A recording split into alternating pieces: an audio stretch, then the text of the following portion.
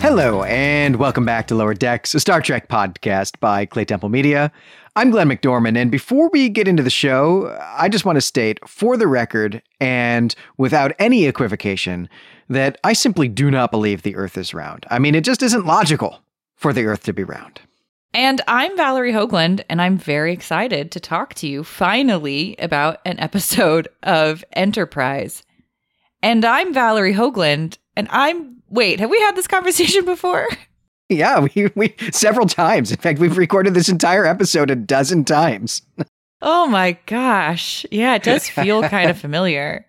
Yeah, I enjoyed this episode, I will say, the first 9 times. Yeah, 10, 11, and 12 weren't as fun. No, we should probably go see a doctor about this. Well, and indeed, we are doing our very first, finally, Enterprise episode here on Lower Decks. We've done some on Patreon before, but this is the first time we've ever done an Enterprise episode on the main show here. And, of course, we are on the record all over the place as being real Enterprise apologists, Enterprise defenders. And so I'm very excited for this. The episode that we are going to do is the 16th episode of the second season, and it is Future Tense. This aired on February 19th in 2003. Why does 2003 feel longer ago than like 1989? Yeah, it's so true. All the other dates feel like that's historical, but yet somehow this makes me feel old. Yeah, I think it's closer to us in time and also farther away. I don't know what it is about it, but yeah, 2003. The episode was written by Mike Sussman and Phyllis Strong and directed by James Whitmore Jr. Well, just one more note before we get into the episode, and that is just to remind everyone that we are voting this month to decide which Star Trek movie series is going to become our next crowdfunding goal. And so if you have strong feelings about whether you would like us to cover the TNG movies or the original cast TOS movies or the Abramsverse movies, and you are not already with us on Patreon at the Archon level or higher, now is a great time to join us so that you can have your say in that. And the ballot is already out for people who've been with us. And if you join up before the end of the month, I'll get you the ballot pretty much immediately so that you can vote. And at that level, of course, too, it's not just this ballot that you get to vote on. You get to keep voting as long as you're with us at that level, which means you'll also be getting to decide the regular episodes that we do. And of course, there's also tons and tons of bonus material on there, bonus episodes on there for people from all the shows that we do all over the network. So we do hope that you'll take us up on this. And like Valerie said, I'm so excited to do movies. I also only get to watch anything unless if I'm going to podcast about it, because that's what life with a toddler is.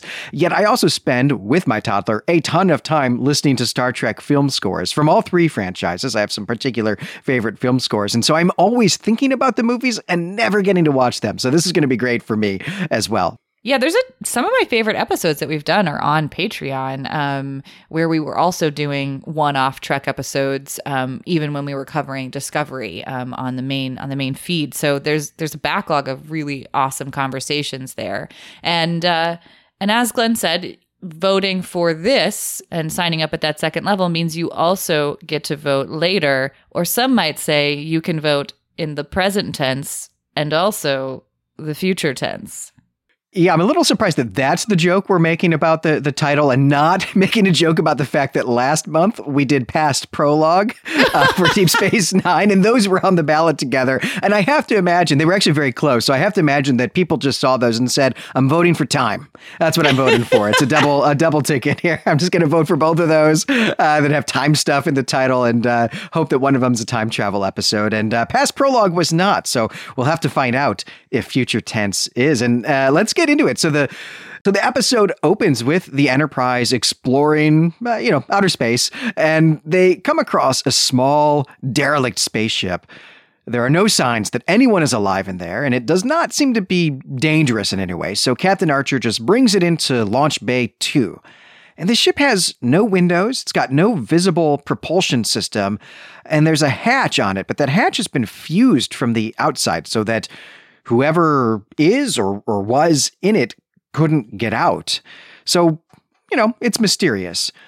Now, of course, Malcolm Reed is always ready to use a phaser, so he unfuses the hatch with one, and inside they find a corpse in a chair. And T'Pol scans the corpse and identifies it as human. I'm going to have a question about this a little bit later. But the point here is that this is the end of the teaser. And the point is that it's going to be an episode about figuring out who this human is, how this human got out this far in space, given that Enterprise is the first human ship to go this far from Earth. And all of that is just a really great setup, right? I mean, it's a mystery, and I love this type of mystery. There's not actually much in this teaser. There's also even just very little talking in this teaser. The visuals, right, the camera, and also the music have to do a lot of the work here. And I'll say, Valerie, I think they both do a great job of it. Like, as teasers go, as doing the work of making me not flip to something else in the middle of the commercial, this really does it. Like, I'm hooked here. Yeah, this is a classic Trek, plot line of we found something floating outside in space near the ship, and it's either from the past or the future. Let's bring it in and take a look. Maybe it's a piece of a NASA shuttle. Maybe it's a weird pod from the 31st century. Let's find out. But those are always really fun, and it's a cool way to, make an episode about. Make it kind of like subdivide out what Trek is already widely doing, which is let's have an episode where we talk about our history and our future as themes and ways to engage with and think about the world that we have today, where we came from, where we want to be going. Yeah. And this episode was like kind of slow in general in a really lovely way. It didn't hit me over the head with anything. It was just really pleasant to watch. And you see that starting right here in the teaser. Yeah, it has a nice mood to it, right? It is calm, especially the first act is pretty calm as we're just going to try to figure out this mystery.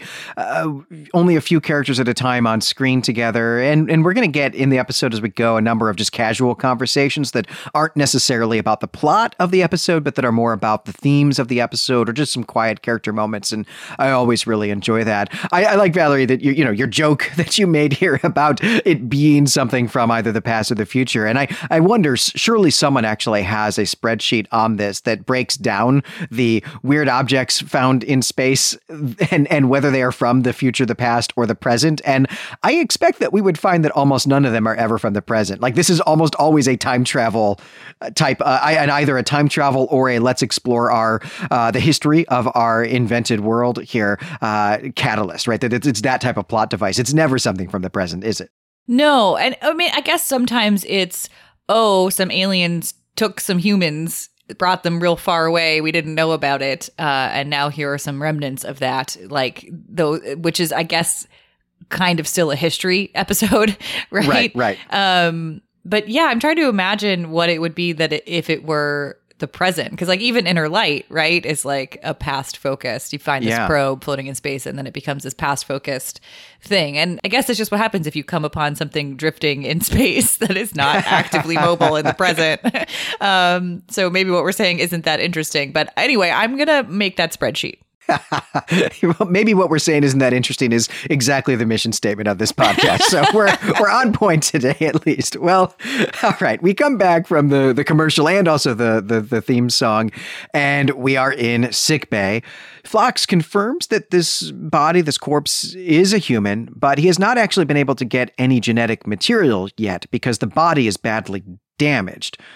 T'Pol has scanned around the Enterprise, and she can't find any ships or any inhabitable planets for several light years. So it's a total mystery where this person and where this vessel came from. And Archer speculates that maybe this is Zefram Cochrane, the inventor of the warp drive, who disappeared mysteriously in a one-person ship. And this mention of Zefram Cochrane here, this is just the first nod of a few that we're going to get in this episode, nods to the original series, I should say. Yeah, this is part of what makes Enterprise so fun to watch, and why I think, it's certainly not a perfect show, but it is cool to see something that happened before TOS and so close to our own moment in time, because then we get to have the knowledge of what happens in the future kind of guiding us, and they hit us over the head with it in Enterprise a lot, especially with Prime Directive and United Federation of Planets stuff. But here... what are we doing? Foreshadowing? Are we foreshadowing? Is that how this would work? Right. Are you really foreshadowing something that's already happened? Yeah, this is the weird time stuff that happens with Star Trek. Or really, I guess when you get any kind of prequel. So yeah, I think it's not technically foreshadowing because we all actually have already seen the episode, of the original series. But homage, I guess it's really just an allusion or reference. Well, whatever it is, I liked it, and let's talk about it a little bit. So what are they referencing here? Part of what they're referencing is not only, the amazing film First Contact, which maybe we will cover for you, but also the TOS episode Metamorphosis, which is I think the second episode of the second season. So we get Amok Time and then this, which is pretty cool. And the plot of it is that we find Zefram Cochrane on an asteroid out in space, real far away. And he's still alive, even though he's been missing for 150 years. And so the crew of the Enterprise here in future tense does not know any of this. But what they do know is that Zefram Cochrane took a small ship, just big enough for him, and went out into the galaxy and then was never heard of again. It's kind of got like Amelia Earhart vibes. It's making me think of Voyager here. And in the TOS episode Metamorphosis, they find that there is a non-corporeal life form called the Companion that found Cochrane, brought him to this asteroid, reversed his aging process, and has been letting him hang out there. I love this episode of TOS. It's also the colors of it and the visual of it is so striking and fun. If you see stills of what the Companion looks like and you've seen this episode before, it will immediately come to mind. It's really visually iconic in a lot of ways. And Glenn, you have previously referred to this, the Companion, as kind of like Q before there was Q. Right, which the original series did a lot of. There were a lot of sort of proto-Qs in the original series, and then I think just solidifying all of that idea into Q is one of the great contributions of many, I guess, that TNG made to Star Trek. And but I'm with you. I love this episode a lot, and it is, you're right, the second episode of this season, which is really awesome because what we get in the second season of the original series is episode 1 is let's learn a little bit more about Vulcans, which is a huge part of this made-up world that this story is taking place in. So let's explore that a little bit, and then do it with the theme of friendship. And then the second episode is let's explain how space travel is possible, what's up with that, and also really kind of put some temporal markers on when this show is even taking place, which was a little bit confused in the first season. And so that's where we get all this stuff with Zefram Cochrane. But then this episode has this real theme of romantic love where we had friend love in Amok Time. And it's a really awesome way to open up this season. It's really well thought of. We've talked before on some episodes about how much we love the second season of the original series, but just this 1-2 opening is amazing. Yeah, it's really interesting. I think Q, John Delancey obviously took a lot more from the Squire of Gothos than he did from the non-corporeal life form, the Companion. But we can see the influence there. Yeah, John Delancey decided that there just wasn't enough room in Picard's relationship with Crusher, so he decided not to play the romance and went with the petulant child aspect from the Squire of Gothos. I think the instead. internet would disagree, Glenn. I think Q is clearly in love with Picard. There are many arguments about this on the internet. So, but that can be its own other episode. Well, and we might even get to talk about that at length when we cover the second season of Picard, though those are still just rumors, I guess, at this point. All right, well, let's get back to Zefram Cochrane here, I guess, right? So Archer is contacting Starfleet headquarters about this whole, maybe this is Zefram Cochrane angle. And meanwhile, Trip and Reed are going to take a look at the actual ship itself. What we know about the ship so far is that it has no propulsion system and that it is also made of a kind of stealth material. And in fact, if it hadn't been damaged, it never would have even shown up on the Enterprise's sensors. And so Trip and Reed, they're inside the ship and they see a hatch in the bottom. This is covered with some kind of blue substance that registers as organic. And they don't stop or, put on any gloves. They don't put on any masks, nothing like that. They just get the hatch open. They find a hatchway here with a ladder, and it's like a 15-foot hatchway that goes down. And the thing is, right, that is totally impossible. 15 feet from the bottom of the ship is out into outer space. So this totally should not be possible. What they were expecting to find is a little recess with like some electronic components or something, not something that actually is itself bigger than the ship that they're in and also bigger than the Enterprise itself. And I do want to point out here that they explicitly say bigger on the inside at this point. And now it is also time to point out that the shade of blue on the outside of this is definitely what we might call TARDIS blue. All of this is a big Doctor Who homage. Of course, they go down and investigate, both of them without a single word to the bridge to tell them they're doing this. This made me super nervous, Valerie. Even though I've seen this episode many times, I still spent this entire scene just really thinking that the hatch is going to close on them and they're going to be stuck in there. It makes me so uncomfortable. Oh my gosh, no, this entire episode was like, you really do get kind of hit over the head with the feeling of like, this is the first deep space mission and they do not know what they are doing. And I'd like to think that on our first deep space mission, we would know better than this, because it just feels like kids being like, what's this button do? Where's this go? And like, I didn't think they'd get stuck in there, but I certainly thought there would be a dangerous thing down there. They're just like pressing buttons with like no caution at all. I like when they removed the component part that they're going to find down there, it felt very like Raiders of the Lost Ark. Like I thought like it was going to trigger some horrible thing. Maybe they'd explode. Maybe they'd hit a self-destruct button. I don't know. But like, it all feels, even if they had called into the bridge, which they certainly should have done, it all felt very dangerous and ill-conceived. And you know what they're trying to do here is they're trying to build like a buddy thing, a buddy, what do you call that? Like a duo between Trip and Reed. All of Enterprise is trying to do this. It's just that Malcolm is so insufferable that like we don't want it. And you know, it's not Tom Paris and Harry Kim, but that's what they're trying to do. And this episode is full of couplings that they're trying to do that don't work, which we will get to later. But it is in some way kind of fun to see them playing around if we can suspend our fear that something horrible is going to happen. It's fun to see them exploring together, kind of being like, what's this? What's this? And I really do very much dislike the entire character of Malcolm. However, it's an interesting way to present us with a weapons officer, right? Like nobody thinks that weapons are necessary. He's got this very militaristic, like you can tell when he gets out the phaser even to cut the hatch that like he's having to like, he's like pointing the phaser at the ground and hitting a bunch of buttons. Like this is still early on where we're treating weapons way more cautiously. It's not just everyone has a phaser. It's always said and done. It's super easy to do.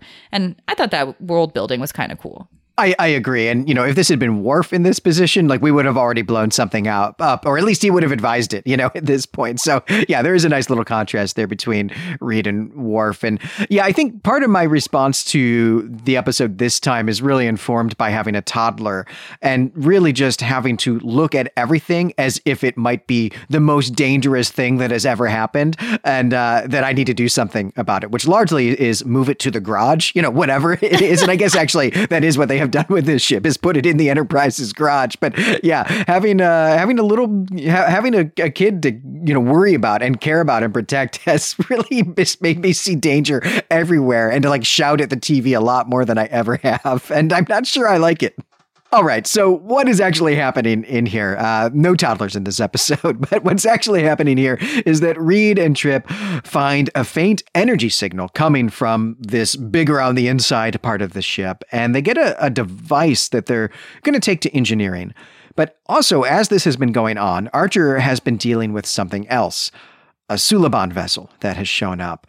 And the Suliban also want the ship. Archer stalls a little bit, and so the Suliban just send some invisible people to the launch bay at the exact same moment that Reed and Trip are leaving the ship. And so we get some fisticuffs. There's also a spaceship fight. We get those simultaneously, which is actually a really quite exciting action sequence, I'll say.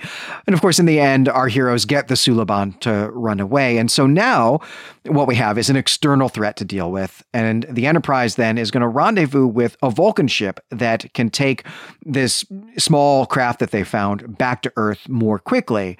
But we also get a countdown clock here because the rendezvous point is 3 days away. And in the meantime, Phlox has made a startling discovery.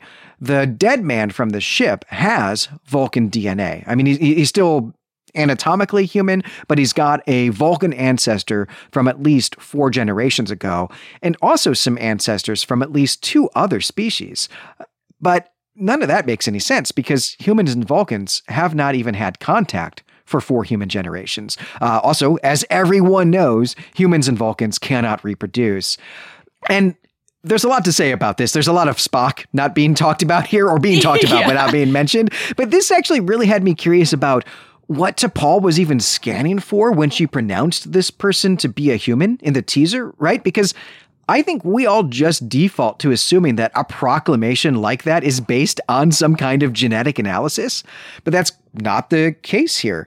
So what is it that she was scanning, do you think? Is it like scanning soft tissues? Is she like mapping like internal organs or something like that? I mean, I have no idea how I would answer this question. I also have no idea how the body that we see a couple times in the show looks as human as it does. If it ends up having what we will learn is like lots of different species, DNA.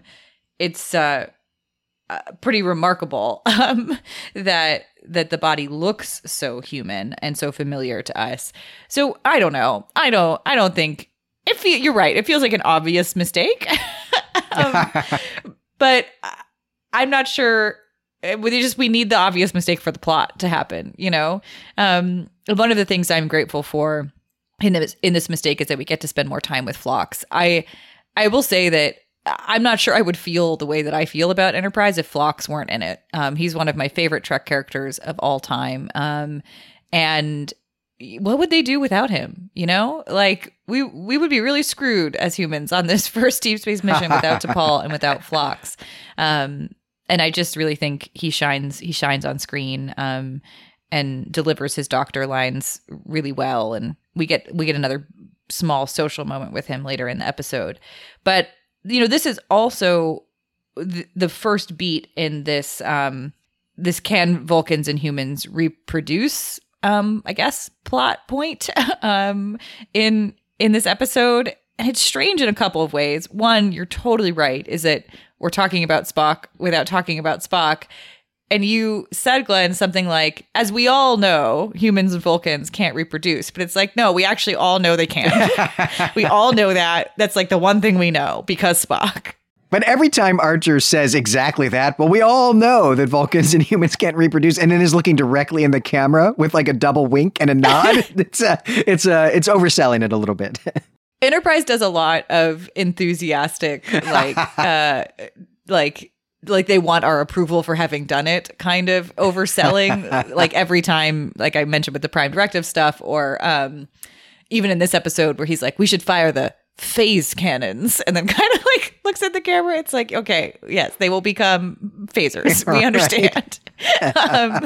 But that is kind of like the cheesy lovability of Enterprise, is that they do so much of that. Kind of like there's always someone next to you, like nudging you a little bit with the elbow, going, Yeah.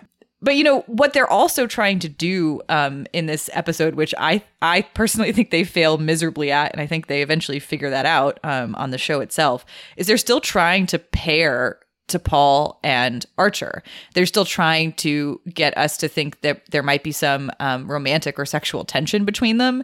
The problem is there just is not. Like their relationship is completely absent of any of those tones at all, and it does not work. What's happening in this episode, right? The common denominator here is Trip. The writers just have not figured out who to pair up Trip with, some of which I do think is about knowing the character. I think a lot of it, though, is just about Connor Trinneer and then the other actors, like having chemistry or not, or having that type of chemistry, whichever it is that they're looking for, which you just don't know till you got a bunch of episodes already filmed and can see that. And I love where they take this with Trip in particular, though. It's a little sad that Reed then never really quite finds anyone to, have as a buddy. Yeah, Reed is kind of sad. Reed's a kind of sad character. Everything about his his past and his present is like pretty sad. I feel like that's what we learn about him over and over. And I did actually recently come across an interview with Dominic Keating where he said he was playing the character as gay, and that to him was like extremely obvious and an important part of like what he was trying to bring to the character. And knowing that, rewatching Enterprise, everything kind of takes on a different cadence, and that like loneliness takes on a different cadence too, especially when this version of the world that we are given in Enterprise, which is, you know, the early 2000s, is still not a moment in TV where we are explicitly envisioning a future that is not homophobic. So you still have that sense of like loneliness and isolation and otherness. Which is, a really interesting way to return to the character of Malcolm, and might make me, you know, feel differently about him. But yeah, the really trying to make sexual chemistry between Archer and T'Pol in this episode over and over. It's like, it's not even awkward, like the conversations they're trying to make awkward in a flirtatious way. It's just uncomfortable. I didn't love that. Also, it seems really clear to me that these two species could probably reproduce, and also that T'Pol herself would have knowledge of this kind of being a thing in the universe, right? Like, I have a hard time believing her incredulousness. Yeah, we're going to get a lot of scientific incredulousness from T'Pol in this episode, but I don't even really quite understand where, or, you know, at what point Star Trek as a franchise decided to make a big deal out of even just the biological existence of Spock. But it's something that becomes a huge factor in season 4 of Enterprise, and that's an episode arc that I actually really quite love, so I don't regret its existence. But we all know Spock exists, and on screen in TOS, we don't get any indication that there had to be some kind of medical or scientific intervention for Sarek and Amanda Grayson to reproduce. We don't get anything like that. And then certainly in TNG, we have, and Voyager, right? We have all sorts of interspecies, all sorts of interspecies individuals, humans and other species having children all the time. And we get some of that actually answered. And also your question as well, Valerie, about how human this person is looking with all this other alien DNA. I mean, this is what the 6th season TNG episode, The Chase, is all about, is saying, actually, you're all genetically related because you were all genetically engineered. All the sentient species in the galaxy were genetically engineered by some earlier alien civilization. So that's why you can all reproduce, and also why you're all, you know, bipeds. Is that true? Is that it's actually all sentient? Because it's humanoids, right? It's all well. That's true. Yes. Yeah. You're right. Even in this episode, we will encounter some non-humanoid aliens, and they're rare in the Trek world comparatively. But that's like kind of an important point, and I would love to learn more about that. Like, how did those aliens develop compared to humanoids? But of course, that TNG episode was on my mind, where we understand. Of course, all of these species can reproduce with one another because they, you know, there's a common ancestry. Yeah, it's a weird choice. And actually, if anyone in the audience knows where Star Trek decided to go this direction, because I have a suspicion that this is something that exists in the literary canon, in the book universe of Star Trek, that then Enterprise picked up. But I don't know. But if we've got listeners out there who do know this, I would love to hear about it. But at any rate, you know, here in Enterprise, this is regarded as an impossible thing. And so we've got that going on, right? A human with a Vulcan ancestor. And then we've got another impossible thing going on, and that is a ship that is bigger on the inside. And so Archer now thinks that he understands what is going on, right? The only thing that could make either of these things possible is time travel. And of course, this is something that Archer has some experience with, because he's been interacting with someone from the future off and on for, you know, the entirety of the 1st and 2nd season here, someone who is an agent in the temporal Cold War. But since, you know, we're just kind of randomly doing this episode that is in the middle of an arc here, we should pause and get some background on that. So Valerie, can you get us up to speed on this temporal Cold War? Yeah, I'll try. I think it's no secret that the temporal Cold War is no one's favorite plot Is that true? Do people like I believe this? that's true. Yeah. I really don't think that anyone loves this, though I'd love to hear from someone who does. Yeah, I mean, like, it's one of those things that could have been interesting, but just, like, never really landed right on Enterprise. They never quite, stuck the landing with it. But, in the two-part pilot to Enterprise, Broken Bow, it is actually kind of cool. It's a cool setup. So the general setup with the temporal Cold War is that there are different factions from different points in the future who have all figured out how to time travel and all have an interest in going back to different points of their history in the timeline and changing things for their own benefit in one way or another. And there are lots of players here, but maybe I'll just stick to a few of the big ones and their interaction in Enterprise. So in the first season, we get a lot of the Suliban Cabal. So these are 28th century Sulibans, or maybe not. There's a mysterious benefactor from the 28th century that is controlling present-day Sulibans and helping them be genetically engineered. Is that more right? Yeah, that's right. These are not Sulibans from the future, but they are Suliban who've been genetically engineered using technology from the future at the behest of and guidance of someone from the future, someone who we never see. So we don't know this person's individual identity. We don't know what species or this person is or what political citizenship or anything like that. Yeah, and we actually never do, like in Enterprise. There are moments in season 1 where Archer interacts with this person, like talks to them, but it's like in a fuzzy kind of distorted image, in a room with like temporal distortion. And yeah, we never really know who this 28th century person is or what their interests are. But they're genetically engineering present day Suliban to be their agents back in time. And the other big player in the temporal Cold War, as we understand it in season 2 of Enterprise, is a Federation agent from the 31st century named Daniels, who were basically told it's his job. There's like an entire wing, I guess, of the Federation doing this in the 31st century to go back in time and make sure nothing gets messed up and kind of stop all the people who are trying to interfere with the timeline.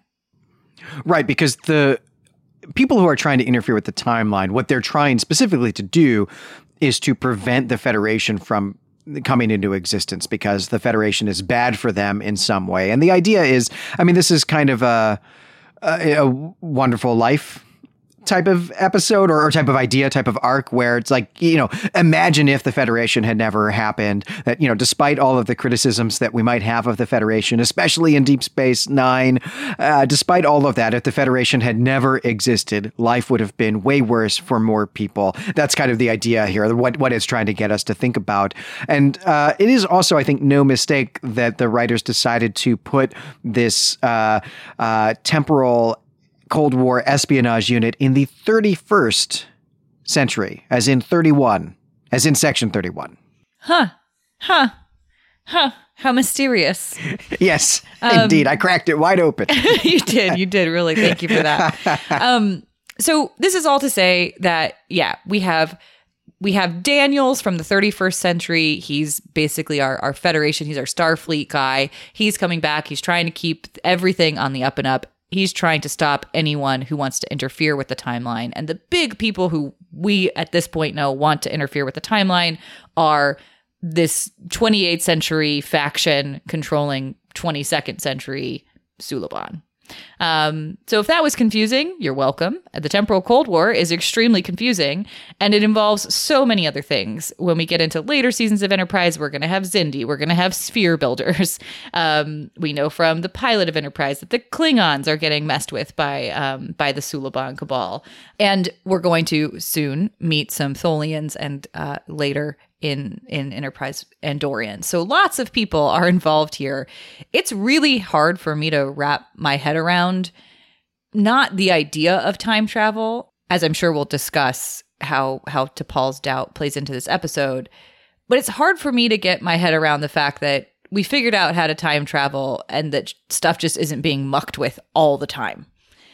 like it's just hard to like be left alone, basically, if you think there are people out there who can time travel, and that must just be affecting everything all the time, right?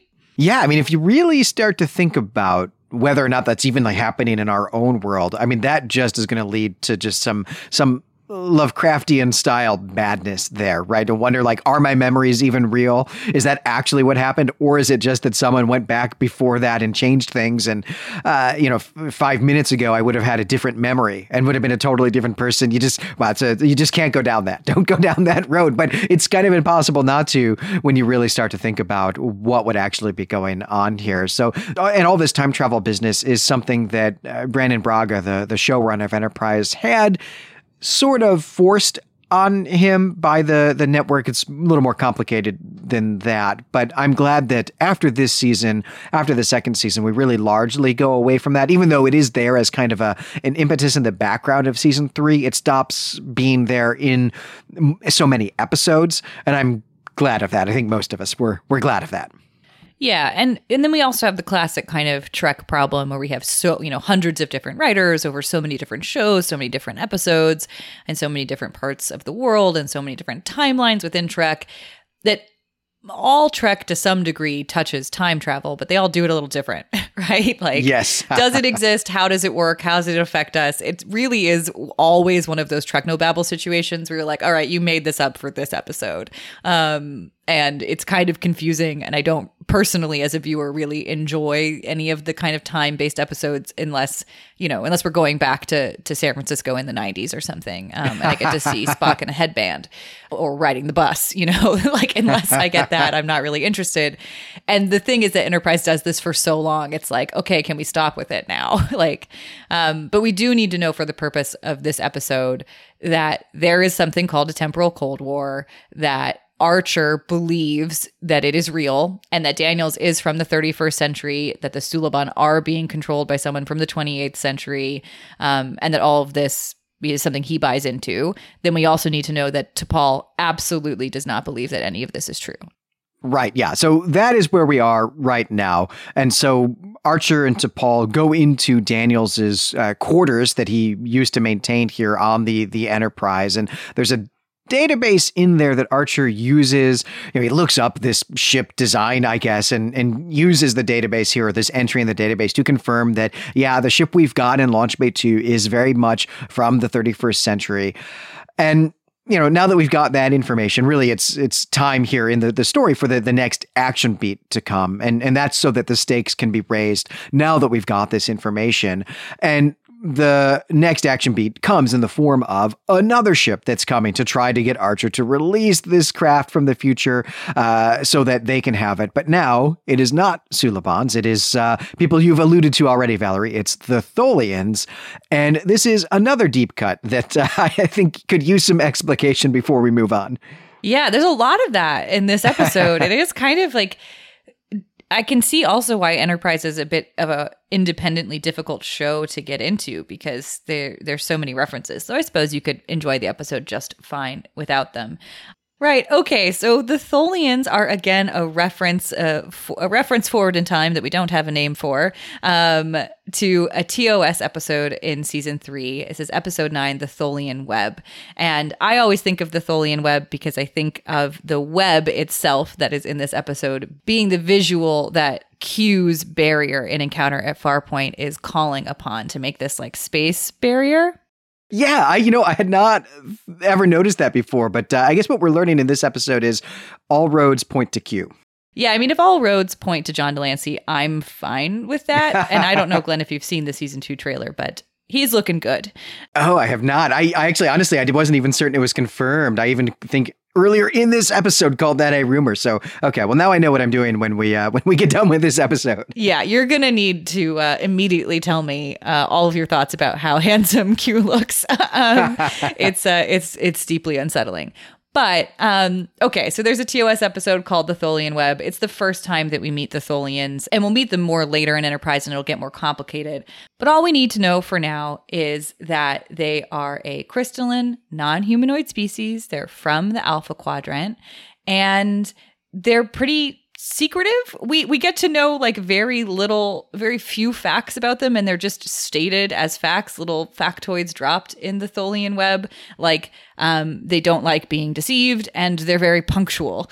For some reason, these are the things that build the character, the monoculture of this species.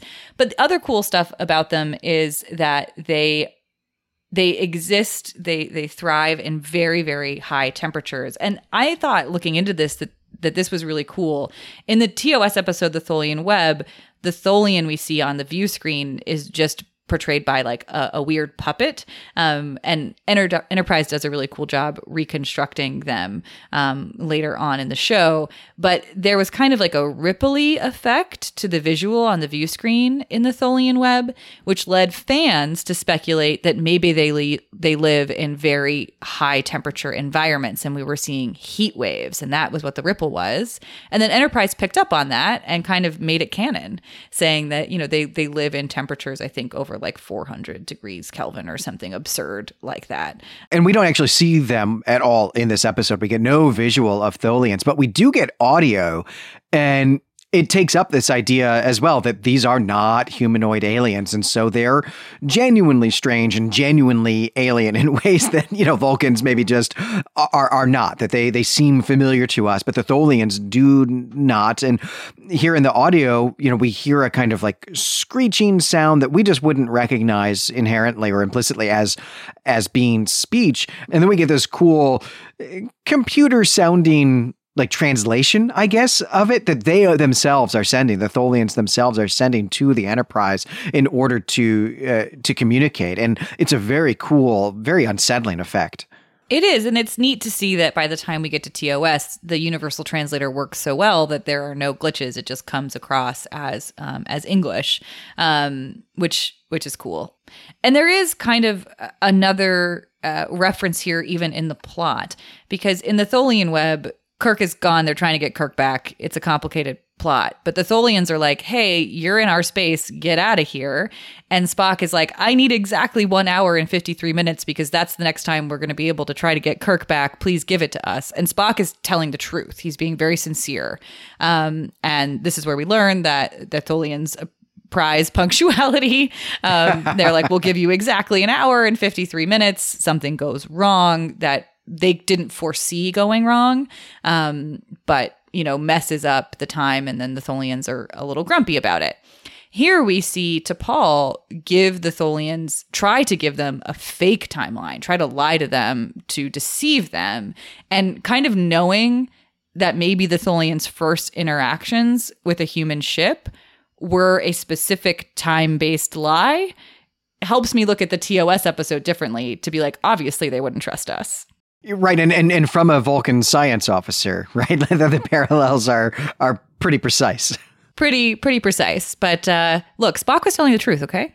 All right, well, I think at this point now we've had all of the like deep TOS references that we're going to get, and also the fact that, hey, we're actually in the middle of an arc. We've gotten all of that out of the way, and I think it's actually quite good storytelling that what immediately follows up all of this are actually a pair of quiet moments, a pair of conversations that are about time travel as a sort of more abstract concept. And these conversations, these character moments, for me, are the real heart of the episode, and makes Future Tense, I think, a pretty standout episode, a pretty good episode.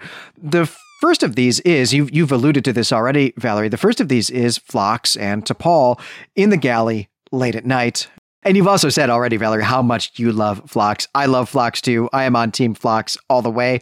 But I love both of these characters, and I think the dynamic between them is really, I mean, it's just awesome. It's just great. Like, Phlox is inhaling food, and he's super chatty, but T'Pol isn't in the galley to eat. She's actually there to work. And this is something that we see her do a lot on the show. It's a real quiet part of her character that she likes to work alone in the galley rather than like in her quarters or something. And like, especially late at night. This isn't like a lot of episodes, but no one ever really talks about it. We don't ever get any explanation of that. And I really like that touch. But, anyway, what they're doing here is that they're going to talk about whether time travel is even possible. And T'Pol is adamant that it is not. because the Vulcan Science Directorate has decreed that it is not. And she says that this decree is based on logic, right? That time travel just doesn't make any logical sense. But Phlox suggests that maybe embracing surprises and adapting to them is a better philosophy, a better approach to living than hard logic. And in the end, I have to say that this conversation really strikes me as quietly highlighting the manner in which Vulcans have a really prescriptive way of doing science, right? Which is to say that they first establish principles through the application of logic and then look for evidence to support those principles. But then on the other hand, right, we, humans like living now, real people, do science as an attempt to explain the evidence in front of us, no matter how surprising that evidence is. And in fact, I'm not sure that we would even really describe what the Vulcans do, or at least the way it's presented here. I'm not sure we would even describe that as science. And I really like this. I like this just a ton. I really enjoy this here. It's a nice way to quietly emphasize something that Enterprise has been doing from the start, which is to show us that Vulcan logic is a religion and a cosmology. I think we're still very much in this part of the timeline within the Trek universe in the Vulcans don't lie or do anything nefarious ever belief system, though Enterprise is messing with that because they do that in a big way with the Andorian stuff that happens in Enterprise. We see that Vulcans do lie and behave badly and have secret things going on. So, I also felt like, she doesn't really look in the camera, but I felt again that like elbow kind of nudge that was like, no, Vulcans do everything logically all the time, right? There'd be no other reason to hide this information from the public, would there? So that's part of what's happening here. Also, I never realized it before, but I'm kind of laughing to myself because you said something like T'Pol and Phlox in the galley at night, and we just released our episode on Darmok. Right. And so it just really had the Darmok vibes, given that there were no verbs and there were so many proper nouns. But what T'Pol does here is very Janeway with coffee in the galley at 3 a.m.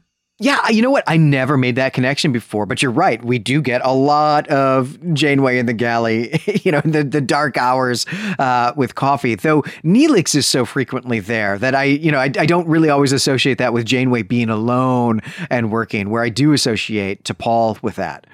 I mean, Janeway is alone, but when people come in, she's happy to chat with them, which I guess is the huge, huge difference. And yeah, this scene kind of makes me a little bit sad for Phlox, which is something I often feel. Phlox is so excited to get to know other people and other cultures and other species, and to chat and to share knowledge. And he's so open and warm and just really invites intimacy. And this is a cool scene where, these are our two non-human characters that are on the ship. You would think, what an opportunity to bond, to have a friendship, and T'Pol just makes that really, really difficult, which then makes me feel like Phlox is so alone and makes me sad. But I just loved seeing how their entirely different personalities interacted here. And one of the big things we're learning is that, T'Pol often uses logic to cut herself off from new viewpoints. And Phlox is like, new viewpoints given to me, more. Yeah, I mean, there's a real introvert-extrovert component to their dynamic here that is played a little bit for laughs here. I mean, there's something comedic to this scene, but I do also think that it highlights the seriousness of what you're pointing to, Valerie, the fact that they are the two non-human characters. And we're getting shown here that they clearly come from very different cultures. And it's just being subtly shown to us. It's not something that has to be explicated with the speech, but can be shown to us in the way that these characters are even just comporting themselves, their relationship with food, their body language, the speed at which they're speaking. All of that is just brilliant, brilliant character work. And it's so great to just see people who are different. And I think that's something that Enterprise, which has a lot of critics, I think that's something that Enterprise doesn't get enough credit for, is the depth of character work that they do in these quiet moments. And in fact, that's a good point, I think, for us to move into the next of these character moments that I want to talk about or want to spend perhaps an inordinate amount of time on. And that is the conversation between Trip and Reed as they work on analyzing this time machine ship. And here, the question is not whether time travel is possible, but the question is whether you would want to know the future if you could. And Reed, I think to nobody's surprise, totally would, but Trip absolutely would not. And the difference here is interesting. Reed just wants to know who he is supposed to marry, and he makes a joke about avoiding awkward first dates, though I think we all know that the common denominator on all those awkward first dates is Reed himself, so there might not be any avoiding it. But Trip has a totally different view on this. He puts this all into a kind of hypothetical situation, like almost like a simulation. And he says that, well, okay, so let's imagine that Reed knows he's supposed to marry someone. We could just call her Valerie, perhaps. I don't know. That's a good name here. Abort. All right. Well, we'll call her Lucy. So Reed finds Lucy. He asks her out a date, and they date for a while, and then he asks her to get married, and they do. And the question for Trip here is, did Reed actually do that because he was in love with Lucy, or just because it's what he was supposed to do? But Reed's response to this, I think, is priceless. The response is, what difference does it make? And I have to say, I'm on Team Trip here. But I wonder about you, Valerie. Where do you fall on this? Well, I mean, I think Team Trip is team overthinking, team anxiety disorder. So clearly I'm on Team Trip. I mean, the thing, for all of Malcolm's flaws, he is kind of, choosing the simpler, happier thing. And Trip, you and myself, good company, glad to be in this company, are kind of like, no, my brain would destroy it. So clearly I'm on team, no, my brain would destroy it, because that's what my brain does to things. And this conversation, too, or there's these different attitudes about this, I think also really serve to highlight something you were talking about with Reed earlier, Valerie, which is the kind of loneliness that's at the core of this character. Because the hypothetical situation here is you could know anything at all about the future, right? Imagine you could pick one thing to find out about your future. What would it be? And he wants to know who he's going to marry. And that makes me feel a little sad. Like, you can see that he is lonely. You can see that here. And it's great character work. It's great character work. What I would want to know, I mean, I feel like the sub question here is like, do you want to know things from the future, Valerie? So I've just decided that you asked it of me and I'm going to answer it. But like, I would want to know, am I going to be financially okay in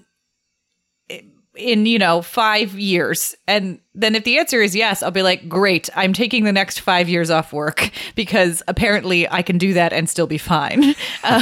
Like, I just want an excuse to have a vacation. Yeah, right. I think for me, I'm gonna one up you there, Valerie, and say that what I want to do is go to the future, see if the Federation is there, and if it is, stay there. I'll have brought my family and friends with me, of course, but that's because I feel you. Vacation is exactly what we need. Yeah, I mean, thinking about time travel and how I could use information from the future to enact social good is probably what I would actually do. But for the silly little experiment of this podcast, I just want a vacation.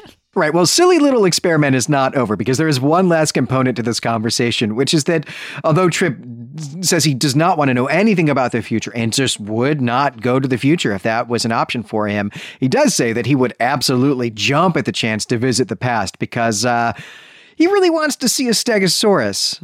Reed, on the other hand, would go to 1588 to see the English defeat the Spanish Armada, and that does seem very, very Reed. But I really love this offhand detail from Trip, and it is offhand because the plot's really about to start happening again. But I love that what he really wants to do with the time machine is just go see dinosaurs, right? He's a kid. Trip is a kid. I mean, Trip is, and that's what's so charming about him. He has like a childlike wonder with which he sees the world, and it's paired with, kindness and competence. So like, who wouldn't like that person, right?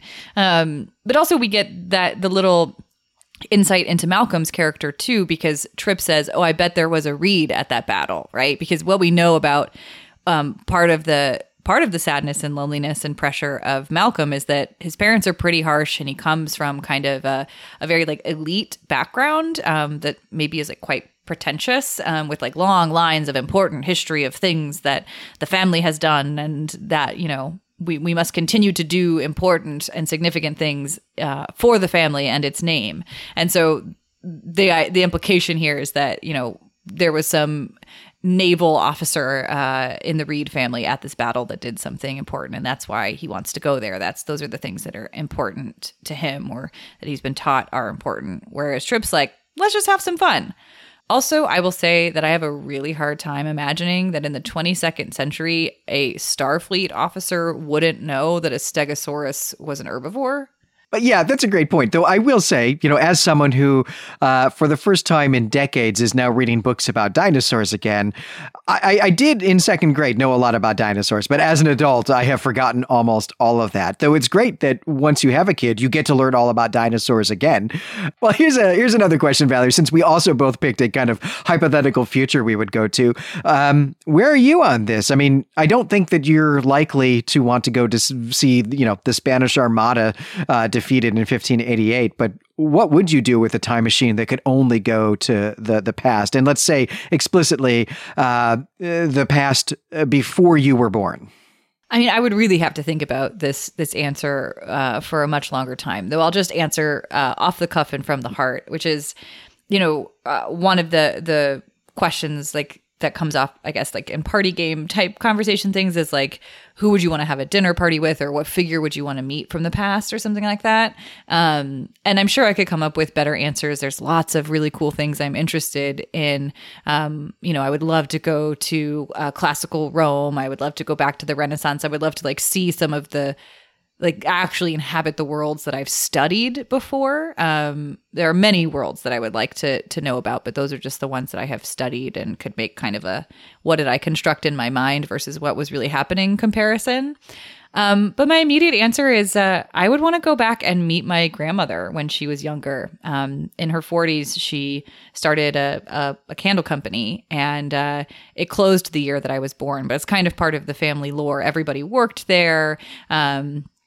And, you know, my mom at age 17 was like running HR or whatever. And I would love to go back and see what that was like and meet my grandma at that time and kind of visit the factory.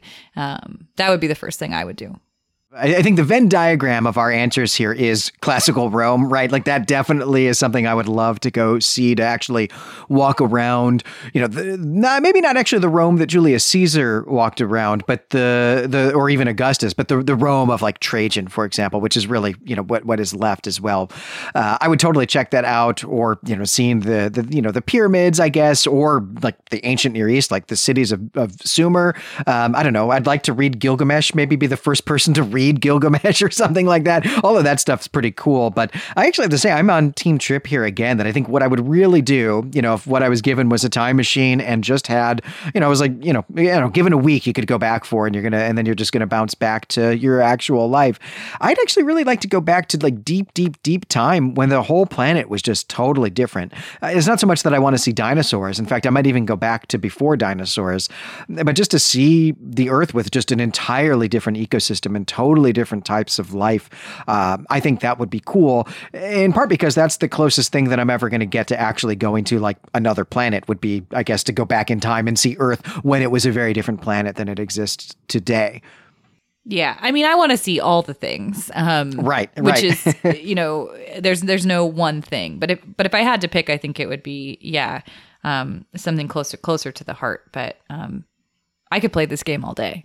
Oh, I know. I mean, like also go to see the original production of Hamlet or something like that. I mean, there's tons of things, of course, right? But I like Trip's answer is what I'm saying. So you know, more than Reed's, to actually just even like take it out of history and think bigger was something about Trip that I also liked, in addition to the fact that he just likes dinosaurs. But all right, let's get back to the plot here. So it turns out that the damaged ship is emitting some temporal radiation, and Trip and Reed actually repeat the same conversation several times. It's this conversation about the dinosaur, as we, the audience, just watch the scene reset and then rerun, but they do become aware of it. And there is some disagreement as they, go to the chain of command here. There's some disagreement between Archer and T'Pol about whether or not time is looping in the launch bay. And then they also disagree about what to do about it. And T'Pol just wants to destroy the ship and also pretend that the temporal Cold War is not happening because she doesn't even believe in time travel. But Archer is not going to do that. And now, at this point, they really are just a few minutes from the rendezvous with the Vulcan ship when the Suliban return. But this time, it's not just one ship pretending not to be all that interested in what's going on. This time, it's actually a small fleet, and they're here for business. And so there is a space shootout as the Enterprise races to the rendezvous. But when they get there, they see that the Vulcan ship has been disabled by the Tholians, a fleet of Tholian ships. The good news, though, is that the Tholians and the Suliban are not on the same side, and they fight each other, leaving the Enterprise to its own devices for a little while. And so, as they're fighting, Archer puts two plans into place. And one is to have Trip quickly figure out how to activate a time beacon on this ship in the launch bay that maybe will let people in the future know where the ship is. And then the other plan is to assume that plan A is not going to work. And so the other plan is to blow up this ship by putting a torpedo on it and then launching it and blowing it up just outside of the Enterprise. And this is a really dramatic sequence, I'll say, as they race to do these things and the Tholians defeat the Suliban and are just about to turn their attention to the Enterprise. But in the end, the beacon does work and all the stuff from the future just vanishes. And that's really how the episode, or the main plot anyway, comes to an end. But we do get a coda with Trip and T'Pol and Archer. But this is largely here to explain how time travel stories work, really, to someone who's never seen Back to the Future, I guess, right? And also, though, we do get a joke about how unlikely it is that humans and Vulcans will ever reproduce together, again, with the subtext being entirely about Spock. And that is then the episode. And I have to say, I really enjoyed it. There was more substance here than I expected from a beat in the temporal Cold War arc. Yeah, this episode covered a lot of ground. And what I actually was surprised to see, and in a really enjoyable way about this episode, was that, we're referencing a bunch of things, a bunch of TOS episodes, a bunch of complicated temporal Cold War. And also, to go back to what you said earlier, the mood of the episode is not really chaotic. I feel like I walked away from this episode having enjoyed a nice little character study of all the people on this ship. It wasn't an episode about any single one of them, but it was an episode about how they are all coexisting and what their individual personalities are like and how they're trying to navigate life on a ship together, given their, different species, but also their different personalities. And we just got to see little beats of everybody's character. Even if we, subtract the kind of sexual tension they're trying to push between T'Pol and Archer, we just see tension, right? The tension between Vulcans and humans that exists in this moment of time, and how that is playing out as Archer softens to T'Pol and T'Pol softens to Archer, and how that is going to change the course of history as we will know it in the Trek universe. But we also see so much of Trip's character, of Malcolm's character, of Phlox's character. I guess we don't get any Hoshi. We get more Hoshi than Travis. Yeah, or any Travis. Poor Travis. There's just very little Travis in general in the show. But yeah, this was just a nice little easy character play that had some complicated background stuff in it. Yeah, I'm glad that you emphasized just the regular non-romantic or non-sexual tension that would get between T'Pol and Archer, because this disagreement that they have about what should we do with this ship, especially now that we know it's leaking temporal radiation of some sort, is really intense. They couldn't have viewpoints here that are farther apart. T'Pol, just wants to be cautious and safe and solve the problem immediately, which is just kick this ship out of our launch bay like that, and then it's over. No one's trying to shoot us or blow us up anymore. Also, we don't have the radiation to deal with. The problem is over from our perspective, and everything is fine. But Archer loves to make things more complicated than perhaps they seem like they need to be from T'Pol's perspective. And he's just got a bigger agenda than just keeping the ship and his crew safe. He's interested, he's invested in the very idea of the temporal Cold War. I guess he does have more information about it than T'Pol does. He's also got firsthand experience with it, which T'Pol does not have at this point. But so he's trying to do more than that. And this is going to be, and this is a dynamic that we're going to see between them again and again, and have already seen a little bit. But you're right. I'm glad you pointed out how emblematic that disagreement is of their characters, and yeah, just how much awesome character work is being done on this episode. And speaking of thinking about the characters on this show, because this is the first time that we've done an Enterprise episode on the main show here, it's time to play a little Smooch, Marry, Kill, Valerie. Oh my gosh. So, oh my gosh. And it's going to be you. You're gonna be doing the smooching, marrying, and killing here. And I guess no restrictions here. Just who do you want to put in those slots? Oh wow, no restrictions at all. I can involve a Tholian if I want. I mean, we didn't really meet any Tholians. I mean, look, yeah, you know, you heard the Tholian on the radio. You know, if that worked for you. Oh, this is really, really complicated. This is I say this every time. It's just always a hard place to be, Glenn. But I think my answers are pretty clear. I will say, and this is something that I guess is different in the way I view Enterprise when I'm thinking about smooches, marryings, and killses, which is that I am much more attracted in general, or both attracted and repulsed by the men on this show than the women, which is kind of unusual for me. But I think, gosh, what order we usually go in? Smooches first?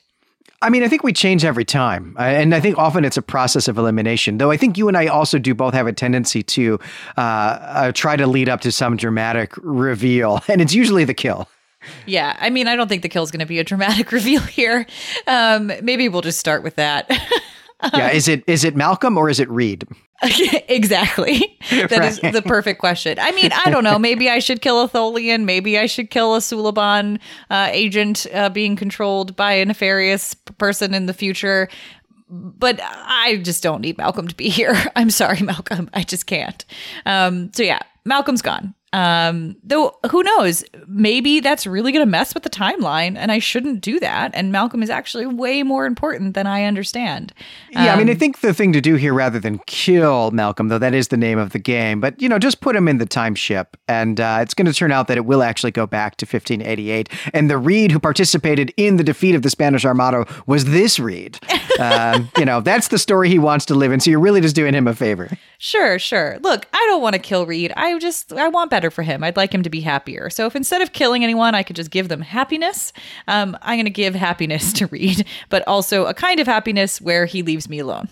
Okay, but the real thing here is who am I going to smooch and who am I going to marry? And look, I think in some ways going to go against my gut here. My gut says I should marry Phlox and smooch Trip. This makes sense. Phlox is clearly such a good life partner. So much joy, so much interest. He'd be totally down for adventure. He communicates incredibly well. We would really be able to navigate difficulties in life together. I would have a lot of independence and freedom. It makes sense for me to marry Phlox. The problem is I am just so into Trip, I don't know what to do with myself. And so I will take the potentially worst life partner, but it's Trip, and I get to spend more time with him. So I'm actually going to marry Trip and smooch Phlox because, Phlox is great. I just want to spend some more time with him. A chance to get closer to him would be great. Yeah, well, and I think even this episode, you know, spends more time with Trip than it does with Phlox, and the Phlox that we get is this emotionally satisfying brief conversation in the galley at night that I think can stand in as a metaphor for smooching. Yeah, totally. And you know what? Look, if anything were to happen to Trip, which it would not because that episode is not canon, but if anything were to happen to Trip and, you know, therefore I would be no longer married to him, I think Phlox would, let me hit him up again. Well, yeah, I mean, Phlox has several wives. And the whole Denobulan marriage system, I think, it's got room for you. It's got room for you. Yeah, there's room for me there. So I think this is the right decision, and that's what I'm going with. All right. Well, on that note, and I guess given that Valerie has some things to go take care of here, I guess that is going to do it for this episode. I'm Glenn McDorman. Or better put, now that Valerie has thoroughly embarrassed herself publicly, that's going to do it for this episode. And I'm Valerie Hoagland.